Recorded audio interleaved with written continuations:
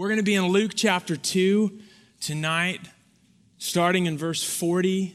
This will be our text. I'm excited to read it with you and open it up together.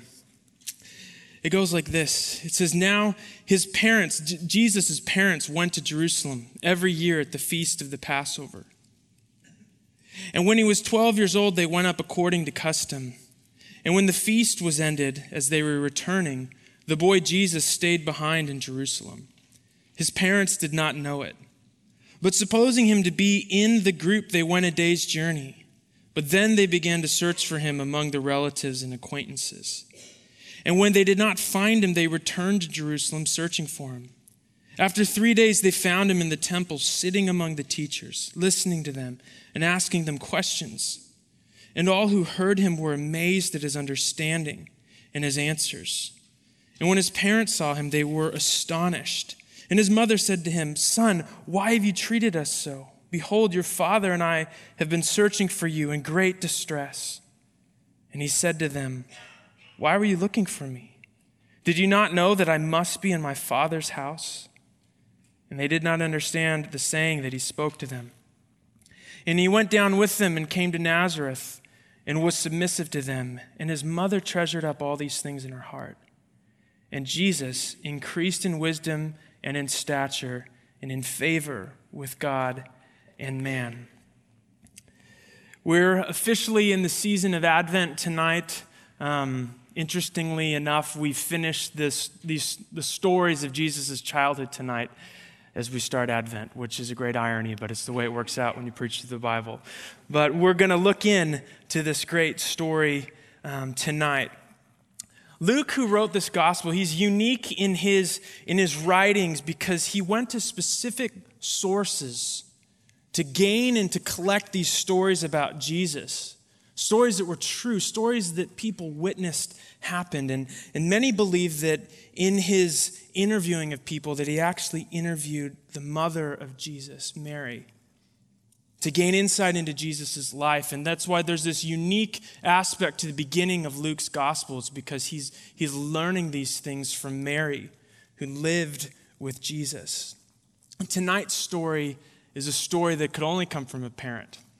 It's only a story that a mom or dad could tell. Luke as the gospel is unfolding here, Luke is writing and making it clear that the history and redemption of the whole world rests on the existence of this child. And I imagine him sitting with Mary and she goes, "Well, one time we lost him." And I love it. It's the only kind of story that a parent could tell. And each family has an epic story of a lost child, right? Right, an epic story of like where's the kid? At a young age, I was lost at Disneyland. I was 3 or 4 years old, wandering aimlessly around Treasure Island, totally aloof. I didn't know I was lost. I don't think. So I don't have any trauma from it. I just sort of was just cruising around. But my parents, who are here, they know every detail. They could probably tell you every second of that frantic search for their lost son. And this is the kind of story that we see Jesus in tonight. This is the kind of scene that Luke sets. It's frantic parents looking for their son. I think of this as the gospel's version of the movie Home Alone, right? It has all of the same elements. I mean, you know the story, right? It's like, do you remember the scene, Catherine O'Hara, Kevin McAllister's mom? Do you know what I'm talking about? She's on the plane. Like, the story is that this large extended family is traveling to Paris for Christmas, and they oversleep their alarms in the morning, and they're frantically running through the airport. Do you see it? You know what I'm talking about? They're running through the airport, and they finally all get on the plane, and they sit down, and the mom has this moment. You know what I'm talking about? Like, her eyes are closed, and her eyes jet open. She goes, "Kevin!" She screams it out. I think this is like Mary's version of that. She's walking on the road back to Jerusalem, and she's like, "Jesus!" You know what I mean? It's just like this moment of, and parents Parents know what this is like. I know what this is like. I can't blame my parents for losing me. The most common asked question in my house is, where is Nash? Like nobody ever knows where he is, and he's never doing the right thing. So it's so common. It's such a human story. And Luke, for I think some pretty amazing reasons, invites us into it. So the scene, as we just heard, is the family, Jesus' family. They've traveled to Jerusalem for the yearly Passover festival. And we'll come back a little bit later to the meaning of Passover because it's significant in this story. But Jesus' family they were a pious family. They valued these festivals that were integral to the story of their faith and their heritage as God's people. And so they prioritized going to them. And it wasn't easy. It was really hard for poor people to attend these things. And Jesus' family was poor, and it was a long journey. But they made the trek from little old Nazareth to Jerusalem. And in traveling to these festivals, families would travel with other families. Like communities would take the trip together to ensure safety and protection. So they travel in these large groups, and inevitably, when a large group is traveling, people get split up. Maybe the moms and the wives are walking up ahead, and the dads are behind, or the kids are kind of playing as they walk the road back home after the festival.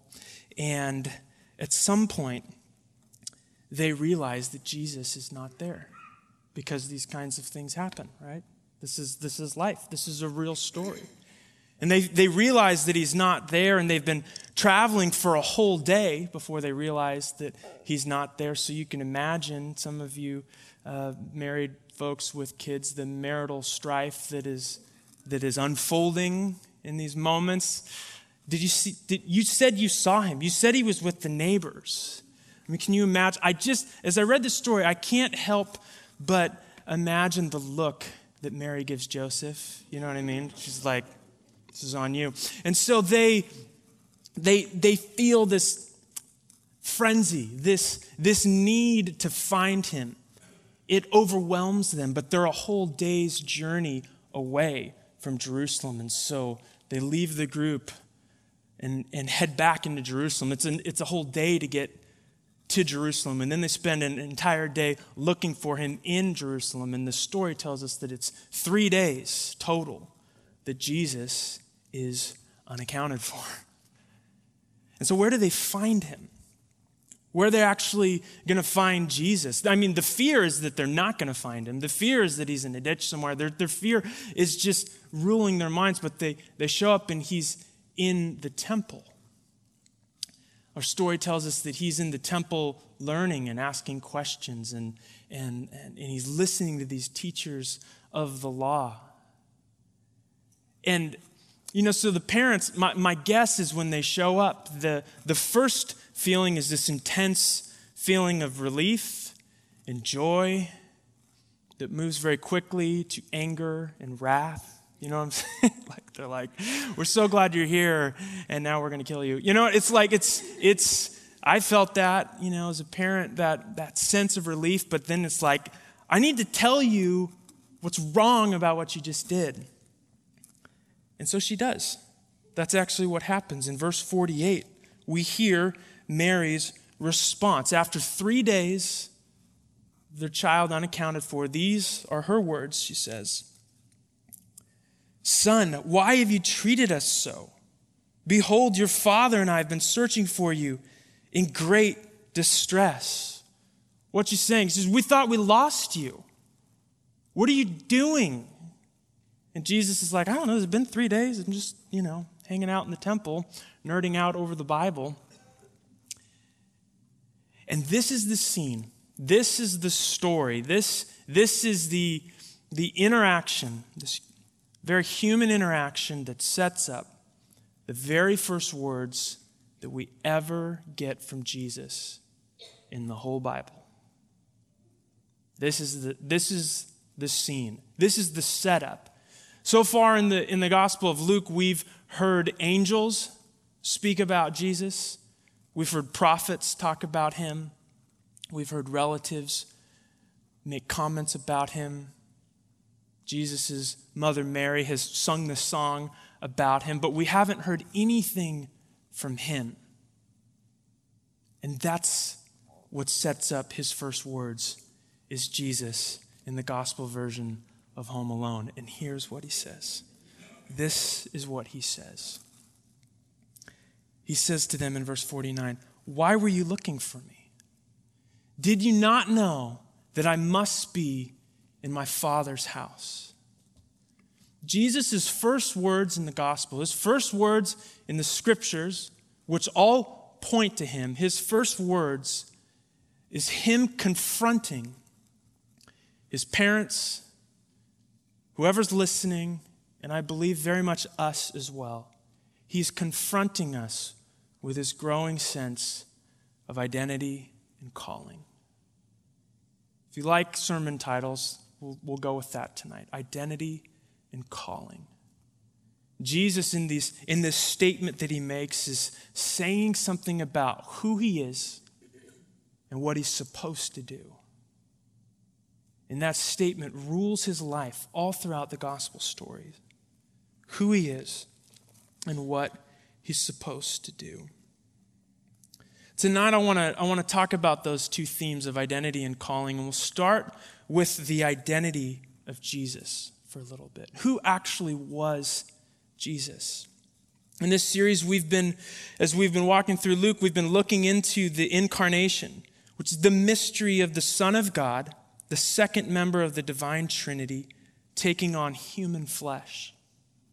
Born into a broken world to redeem it, to reconcile people to God through his life, his ministry, his death, and his resurrection. In Jesus, I want you to listen to this. In Jesus, there is a true union of deity and humanity. He's fully human and fully divine. It's a mystery, admittedly hard to wrap our minds around, but it is the story that the Gospels and really all of the Bible tells us. And so Jesus, in his very first words to his mom, who's, I think, rightfully angry at him, says, "Didn't you know that I must be in my Father's house?" His first statement centers around this idea of who his real Father is. He's referring to God. Jesus' first statements are about his true identity. His mom says, "Hey, son, we were worried sick." And Jesus goes, "Oh, I was with my real dad." In the Gospels, can you imagine Joseph in this moment? Like, the guy gets no credit hardly at all in the Bible. And they show up, and then Jesus is like, "Well, I was, my real father." And it's Jesus, he's making a statement about his sense of identity. The first thing you need to know about me is that God is my Father, that I am God's son. And that's how he opens his words to humanity, is that. So there's a struggle here. There's a struggle here as Jesus declares his identity. He's declaring it, and there's a challenge here because we don't get this as much, but Jesus is in an entirely different culture than we're in. We're in a culture that has this supreme value as self-fulfillment and self-discovery. It's the individual, but Jesus lived and grew up in a culture that had a huge emphasis on family, particularly around who your father actually is. And Jesus is making this statement about his divinity, about his true father being God himself. And so he says this to his parents. He says, "Didn't you know? Mary, did you know?" I'm kidding. The answer is that she kind of did. If you look back to Luke 1:35, this is what was revealed to Mary. In Luke verses 1:35, do we have that? It says, "And the angel answered her." He says, "The Holy Spirit will come upon you, and the power of the Most High will overshadow you. Therefore, the child to be born will be called Holy, the Son of God. What is Jesus saying? He's saying, Mom, do you remember what was told to you? That I would actually be the Son of God? But even still, Jesus, even though Mary has this information, she has this insight into who he would be, she's confused. She's confounded. How can this actually be? She's in process as it relates to her understanding of who Jesus is. Which is why I think in verse 50, it very simply says, they didn't understand the saying that he spoke to them. That might be the most common used phrase throughout the Gospels about Jesus. They didn't understand what he was talking about. They didn't understand who he was saying that he actually is. And the gospel stories is this unveiling of people, they're experiencing Jesus and they're figuring out who he is. But tonight, what we're actually going to look at, and I want you to think deeply about this tonight. Tonight, we are invited into Jesus' growing understanding of who he is and what he's calling to do, what he's called to do. We are invited into Jesus' growing understanding of his identity and calling. See, it's a mistake to think that Jesus was born like a divine robot baby. You know what I'm saying? Like he just totally knew everything right away. His first words were, I am the Messiah. Like we think of him in that way at times, but that's not the story that the Gospels give us. They give us the story of the mystery of the incarnation of Jesus, fully God and fully man, but they show us him growing into that awareness. This story that we're in tonight it's in what's called an inclusio. And what that means is that there's two verses that bookend this passage, and the verses are verses 40 and verses 52. Now, here's what they say. In verse 40 of chapter 2, it says, the child grew, it's talking about Jesus, and he became strong, filled with wisdom, and the favor of God was upon him. That's actually the verse that leads us into it. The Greek literally tells us that Jesus was being filled with wisdom. He was being filled with wisdom.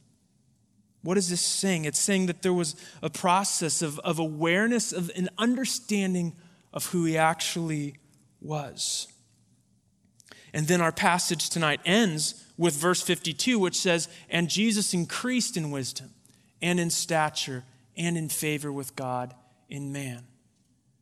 That word increase, that idea of growth, is a real part of Jesus' life. It's a part of his existence. It's a part of his growing up. It actually happened. And so what we have is this mystery that we're invited into to look at tonight. Jesus at this point is 12 years old. He's right at the edge of manhood. For Jewish boys, when they turned 13, they became responsible to keep the law of the Lord.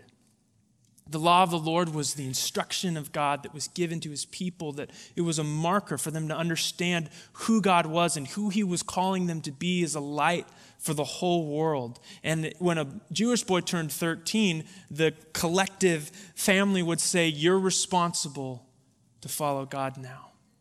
You're called to do that. And so here's Jesus. He's on the edge of manhood. And what is he doing? He's growing. He's learning. Where's he at? He's in the temple where they teach and preach the law of the Lord. Jesus is in the temple, and it says that he's learning.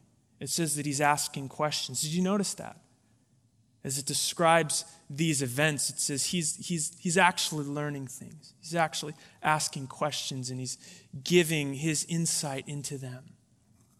What an amazing thing. What a great mystery. Jesus stays behind because he's discovering more of who he is. He's discovering more of how God has uniquely brought him to earth to live and be a certain kind of person. Sometimes people talk about this passage as if Jesus has taken over the temple. Like people often, like the image that we get is that Jesus is like behind the pulpit and he's preaching and he's 12 and he's telling you, you don't know what you're talking about and you don't know anything. But Jesus is the image that this text makes really clear is that Jesus is there to learn. And he's so immersed in learning that 3 days go by. His parents are freaking out and Jesus is having Bible study. And I love that. I love that truth about him because he is discovering, as the scriptures are open, more of who he is. You know, the Gospel of Luke is going to end with Jesus, after he rises from the dead, talking to a couple of guys, telling them how all of the Bible was pointing to him. And he saw that. He learned that. Here he is in the temple, and this is part of his growing understanding of his identity. Fully God, fully man. And so he grows. He grows in his identity. And then there's this calling of Jesus. I think it could be said that no person in all of history had a greater sense of their calling than Jesus. Was there a person who lived with more conviction, with more awareness of what they were actually supposed to do? And so when I talk about calling, I mean that Jesus, he increased in his knowledge of who he was, but that he also increased in his understanding of what he was supposed to do, his calling. God had a plan for him. And it's confusing to the people around him. His parents are like, what are you talking about? And so Jesus says in verse 49, he says, why were you looking for me? Didn't you know that I would be in my Father's house? So this statement, this question that Jesus says is, I think in some instance he's saying something true about his identity because he refers to God as his Father, but it also speaks to his sense of calling, his sense of what he was supposed to do. The literal translation of the phrase, in my Father's house, we have it translated as in my Father's house, but it actually says, in the ... of my Father. Like when you read it in the Greek, it's sort of like, what? So it's not surprising that his parents are confused by what he's saying. And so some translators have made the case that because he's in the temple, he must be talking about his Father's house. He must be making statements about where he's supposed to be. He's at the temple. The temple is the symbol of God's presence. It's the place where people studied to learn and to know more about God. It signifies the place where God actually is. And so people have translated this passage to say, Jesus is saying, didn't you know I'd be in my Father's house? In other translations, if you have older translations, some of them say that Jesus is saying, shouldn't you have known that I was about my Father's business? And so some have translated it to say this is about the things that Jesus is doing. But I think what's happening is probably to some degree a little bit of both. Jesus is saying to his parents, you should have known that I would be where God is, doing the things that God does. I mean, what an epic statement to your parents when they're chewing you out. Well, you should have known I'd be where God is, doing the things that God does. What is he talking about? He's talking about his calling. He's talking about this growing sense of what his mission is. And he's pursuing that. Because his identity shapes calling. This is true of Jesus, but this is true of us as well. When you know who you are, you realize what you're supposed to do. Identity shapes calling, and it's true of Jesus. And so Jesus, one of the primary callings in his life was as a teacher. And so as a teacher, he spent much of his ministry preaching and revealing the things of God to people. He's asking tons of questions.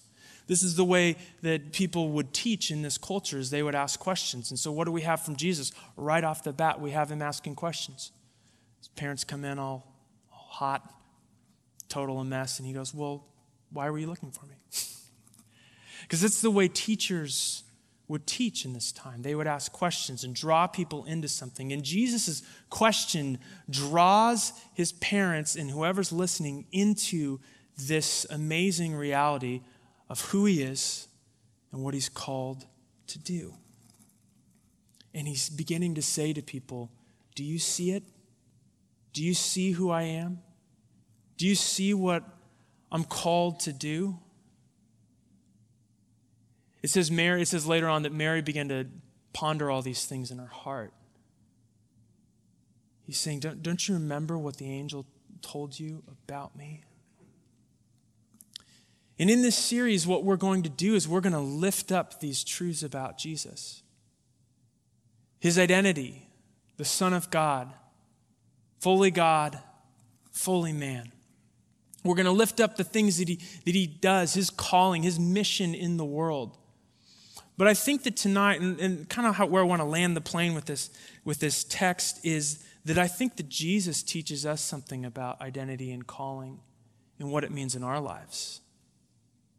Jesus reveals something to us about what it's like to grow in your understanding of who you are and what you're supposed to do. So the first thing I want to say tonight to you, to us, is that identity awakens calling. I want you to think about that in your life. Identity awakens calling. Now, many people in our world, they live in a sense of despair. They don't have direction in their life. They don't know what to do. They don't know where to go. And how often is it because they don't know who they are? They don't know who God has actually said they are. So what God says to you and to me is he says that we're made in his image. God says that you have been uniquely and wonderfully made. God says that your sins have been forgiven in Christ. God says that in Christ you are a new creation. The old is gone. Behold, the new has come. God says that you have an eternal hope that extends far past this life. God says that he has given you passions and giftings that can be used for his glory and the service of others. Much of the problem in our lives, our sense of directionlessness, is that we don't know who we are. But Jesus knew who he was, and that awareness was growing, and it sent him further into his calling. So identity awakens calling. The second thing I want to say is that if Jesus had to grow, then so do you. This is a profound mystery that in the sovereign plan of God and in the confounding life of Jesus of Nazareth, the Christ, fully God and fully man, he grew. He increased in wisdom. And if it's true of him, then it's true of us. So don't be discouraged. Don't be discouraged when you feel like you haven't arrived yet. Jesus grew. And so we should expect to have to grow as well. We should expect to have to grow in our sense of who we are. We should expect to have to grow in our sense and awareness of what we're called to do. But I love in this passage that Jesus is pursuing it. He's in the temple. He's in the scriptures. He's beginning to see things. He's pouring his life into learning and understanding the ways of God. Because his job was to reveal that. And so in his early life, we don't get a lot of information on ages 0 to 29 of Jesus, but we have this picture of his commitment to grow and to learn, to discover more of God's truth. What would that look like in your life this next week or in these next years to pursue growth and understanding who you are in Christ and who he's calling you to be? So the question is, are you filling your mind with God's truth so that you can see that? And the third thing that Jesus shows us, and I think this is really important, is that Jesus models the tension of living under human and divine authority. He shows us that in this story, which may sound weird, but when we look at this story, Jesus has this intense sense of what his identity is. He's God's son, and he knows that. And he knows what his calling is to be. That's the Savior of the world. God has a plan for him that is shaped around who he is. But here in our story, we have mom and dad running up to him saying, hey, you're our son too. And that's the tension, isn't it, of this story? That mom and dad they've got claims on Jesus.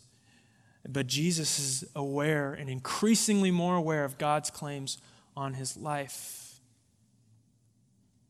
There's this word this phrase in Jesus' statement to his parents that it is necessary.